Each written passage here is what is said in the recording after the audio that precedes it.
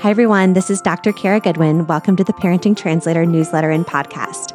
This week's topic is going to be a deep dive on all of the research on tongue ties. And I want to say quickly first that the new normal on the Parenting Translator podcast is going to be baby noises in the background. So I figured this audience would be understanding of that, and please excuse any little baby noises that you hear. This week's newsletter is on tongue ties, which seems like a very niche topic, but it's actually one of my most requested topics that I have on my platform.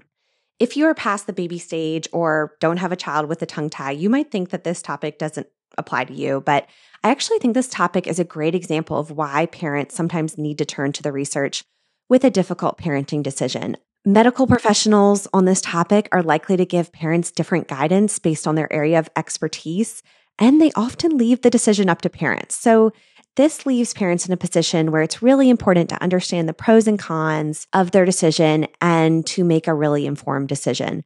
I also wanted to address this topic because I couldn't find this research compiled anywhere else. So I really hope that this newsletter will help parents like myself who have faced this difficult decision.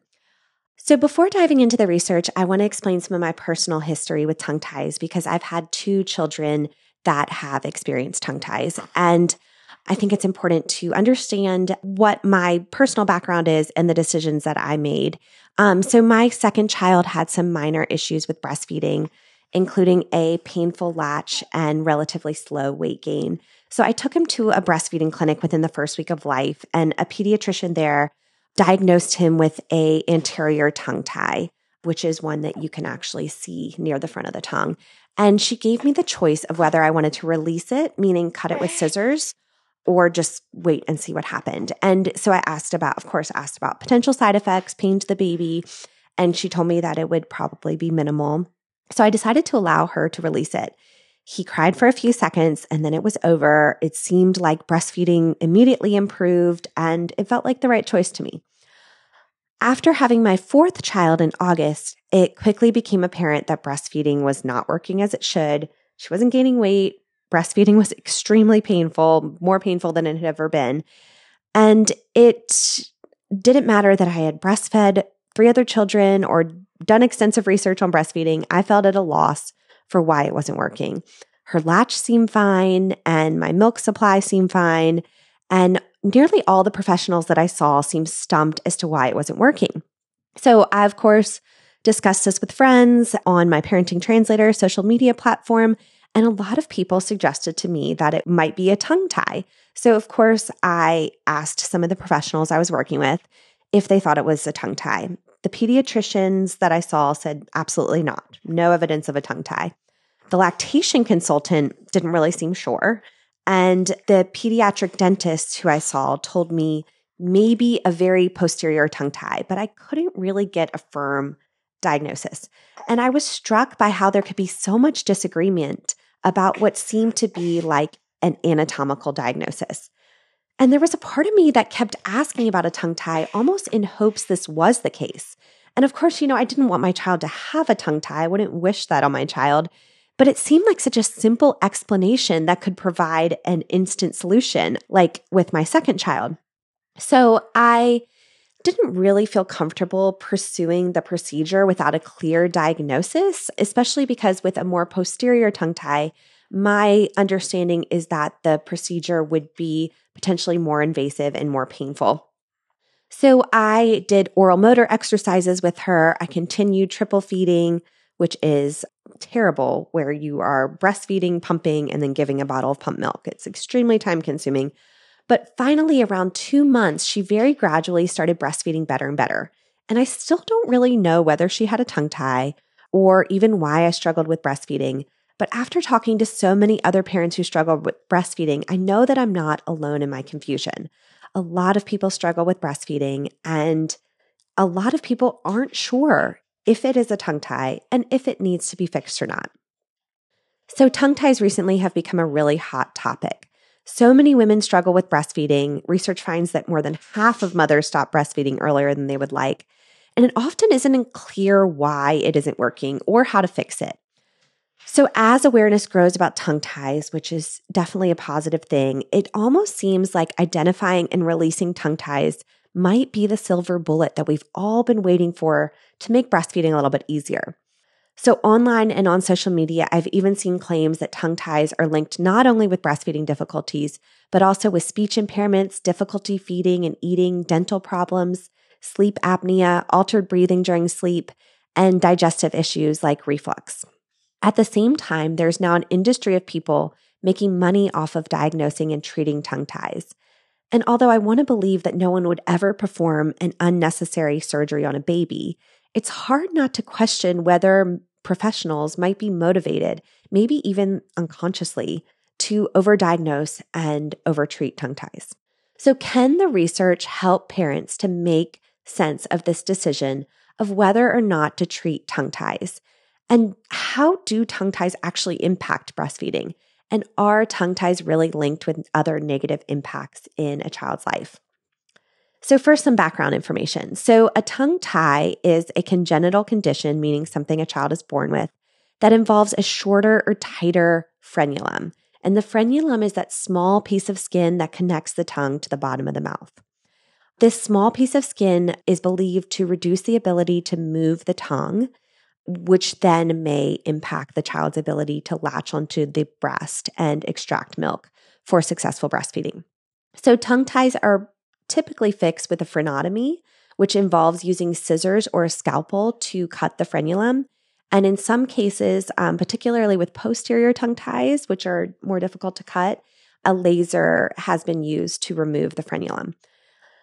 And this is what I was offered for my fourth baby, I should say. So are tongue ties being overdiagnosed? Really interesting. So tongue ties seem to be a recent trend, but they've actually been around and recognized for a really long time. So tongue ties were reported and treated in babies as early as the 1600s. And in fact, midwives would often keep one fingernail longer and sharper in order to just cut the tongue ties of newborn babies, which is a very less sanitary procedure than is currently done, but this has been done for a long time. So currently, tongue ties are estimated to occur in about 4 to 11% of newborns, and the reported rate of tongue ties has increased dramatically in recent years. So one study estimates that the rate of tongue tie has increased 843% from 1997 to 2012. So this exponential increase may be related to increased awareness of this condition, as well as a greater emphasis on exclusive breastfeeding. Yet some professionals claim that tongue ties are being overdiagnosed and have raised the alarm that infants and children may be having unnecessary corrective procedures as a result. So do tongue ties actually impact breastfeeding? So research suggests that tongue ties are associated with breastfeeding difficulties for some, but not all infants. So research finds that breastfeeding problems are slightly more likely in an infant with a tongue tie. So 55% of mothers in infants with tongue ties report breastfeeding problems, but still 42% of mothers of infants without a tongue tie report breastfeeding problems. So breastfeeding problems are still very, very common. Research also finds that infants with tongue ties are slightly less likely to be breastfed for 2 months. So 83% of infants with a tongue tie are breastfed for 2 months and 92% of infants without a tongue tie. So it's not a huge difference, but it's there. Research also suggests that 50% of breastfed babies with a tongue tie actually don't experience any breastfeeding difficulties at all. So all these studies I've just talked about are correlational, meaning we don't know if the tongue tie is actually causing the difference between groups. And it's clear that many infants have breastfeeding problems even without a tongue tie. So fortunately, we have some data from randomized controlled trials, which are the highest quality research studies that allow researchers to determine cause, that help us understand the impact of tongue ties on breastfeeding. So there was a recent Cochrane review. So Cochrane reviews are the highest standard for research reviews. It included only randomized controlled trials of fixing a tongue tie. And they consistently found that fixing a tongue tie resulted in less pain for breastfeeding mothers. So this is really important. However, research was mixed as to whether fixing a tongue tie actually improved breastfeeding. 2 studies found no difference, and 1 study found improved breastfeeding. So 2 studies found no difference, 1 found improved breastfeeding. So the research is really mixed. These studies all had methodological problems, though, unfortunately. So small sample size, an unclear definition of a tongue tie, a lack of longer-term follow-up data. And in most of these studies, the mothers and the researchers were not blind, meaning they knew whether their child had their tongue tie fixed. And all studies that were described here didn't really follow the infants long-term. So it's also important to note that although tongue ties can cause nipple pain, tongue ties are actually not the most common cause of nipple pain. In most cases, 73% nipple pain is caused by improper latch and positioning, while it is only caused by tongue ties in 23% of mothers. So do tongue ties have other negative impacts? So research is mixed as to whether tongue ties impact speech development. Some studies find an association between tongue ties and later speech problems, and some find no association. So a recent study also found no difference in speech production or intelligibility in children with and without a treated tongue tie. One study found a link between tongue ties and sleep apnea, but further research is needed. And there is also some research showing that releasing a tongue tie may make sleep apnea worse. So it's not clear what the relationship is between tongue ties and sleep apnea. And there is some evidence that tongue ties might impact reflux, but higher quality research is needed on this topic. So do tongue ties actually need to be fixed? So given the lack of clear findings indicating that tongue ties actually cause infant feeding problems and other developmental issues, some professionals are raising the question of whether tongue ties actually need to be fixed. Again, this procedure is called a frenotomy, and it's important to say that many private practitioners may be making a significant profit off of fixing tongue ties, which of course raises ethical issues. So further complicating this question is the lack of a standardized tool to determine whether a frenotomy is necessary. So we don't have any sort of assessment tool that medical professionals can use that would indicate whether or not your child meets criteria to get a frenotomy, which often leaves the decision up to parents. And there's also a lot of disagreement among professionals as to whether fixing a tongue tie is necessary for improving breastfeeding. 53% of ear, nose, and throat doctors recommend a surgical fix of a tongue tie, but only 21% of pediatricians do. So research on the procedure itself is limited, particularly research on using a laser to release a tongue tie because that's a relatively new procedure. But the research we do have indicates that most infants recover quickly and are able to breastfeed immediately after the procedure. Research also finds few negative side effects of this procedure. However, in rare cases, there may be complications like bleeding, oral aversion, which means refusing to take a breast or bottle after the procedure, or requiring a repeat procedure. One study found that most infants cried after a standard frenotomy, which is being clipped with a scissors, so you can expect your child to be in some pain from this procedure. So is it actually necessary? So as described above, about 50% of breastfeeding babies with a tongue tie do not experience any problems with breastfeeding. And even for those who do, a frenotomy may not even be the best way to fix the problem. Interesting study found that most infants, 63%, who were referred for a frenotomy ended up not needing it when they were first offered services from a lactation consultant. So meaning a lactation consultant helped them with their latch and positioning, which then allowed them to not need the frenotomy later. A randomized controlled trial also found no difference in breastfeeding success at 3 months in participants offered lactation consultation plus a frenotomy versus lactation consultation alone. So both of these studies suggest that families should probably see a lactation consultant first to improve their baby's latch and positioning before seeking a frenotomy, since this intervention is less painful and has no potential for negative side effects. The research on whether a frenotomy is necessary is even more unclear when you look at moderate and mild tongue ties. So a randomized controlled trial of infants with mild and moderate tongue ties found no significant differences in breastfeeding outcomes with a frenotomy. But the study did find that the frenotomy increased the mother's self-confidence in breastfeeding, which of course is very important as well.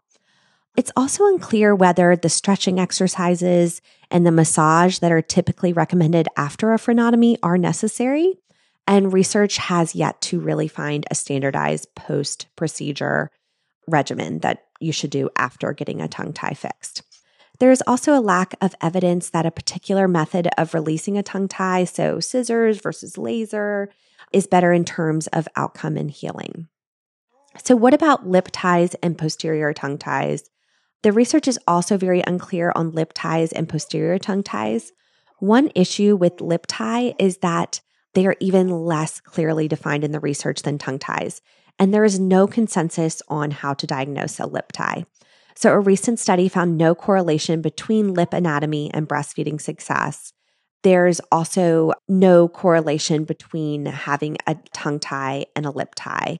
Another study found that infants that had both a tongue tie and a lip tie, 98% had successful breastfeeding even after only receiving a tongue tie release, suggesting that the lip tie release may not really be necessary. However, there are no randomized controlled trials on this topic, so further research is needed. The definition of a posterior tongue tie is also really unclear, and clinicians haven't really reached a consensus on what this means. So some use this to refer to a frenulum that extends from the back of the tongue, but this definition is not really standardized. A small randomized controlled trial recently found some evidence of improved breastfeeding after a frenotomy of a posterior tongue tie, but further research is really needed. There is also no evidence that releasing a cheek tie will improve breastfeeding, and some experts believe that it may make breastfeeding problems worse. So what's the overall translation here? So tongue ties likely do contribute to breastfeeding difficulty in some way for some breastfeeding mother-infant pairs. If you are struggling to breastfeed or experiencing painful breastfeeding, you will likely want to get your child assessed for a tongue tie. When seeking this assessment, you might want to consult with several different types of experts, including your pediatrician, a lactation consultant, an ear, nose, and throat doctor, etc., since research finds that different medical professionals may have different perspectives on tongue ties. However, tongue ties are not necessarily the explanation for every breastfeeding problem, and fixing a tongue tie is not the silver bullet that will fix all breastfeeding problems. The research is not clear that tongue ties even necessarily have to be fixed in order for a baby to successfully breastfeed. And the research is even less clear as to whether tongue ties will result in later speech, feeding, and sleeping issues. If your child is diagnosed with a tongue tie or you suspect a tongue tie, first make sure that the problem can't be resolved by improving latch and positioning. So that would be seeing and working with a lactation consultant. You also want to check for any other explanations as to why breastfeeding isn't working. Allow time for nipple pain to improve on its own, because it often does. Even in infants with a confirmed tongue tie, research finds that working with a lactation consultant often makes releasing the tongue tie unnecessary. Research finds that the most common cause of painful breastfeeding is incorrect positioning and latch, and often breastfeeding improves on its own with no intervention. If you are working with a lactation consultant, it doesn't seem to be working, then you really want to consider the pros and cons of a frenotomy in consultation with a trusted medical professional.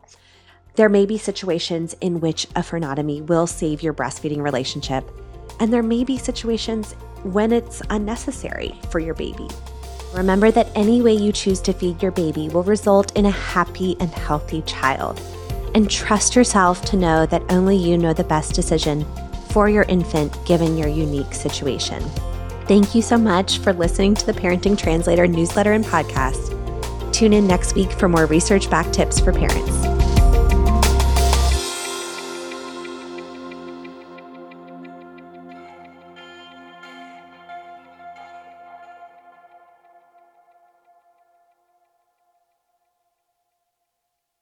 Parenting Translator is a nonprofit organization, so all of these podcasts and the information they provide are given to you for free. If you would like to support our work, please subscribe to this podcast and rate and review it. Thank you so much.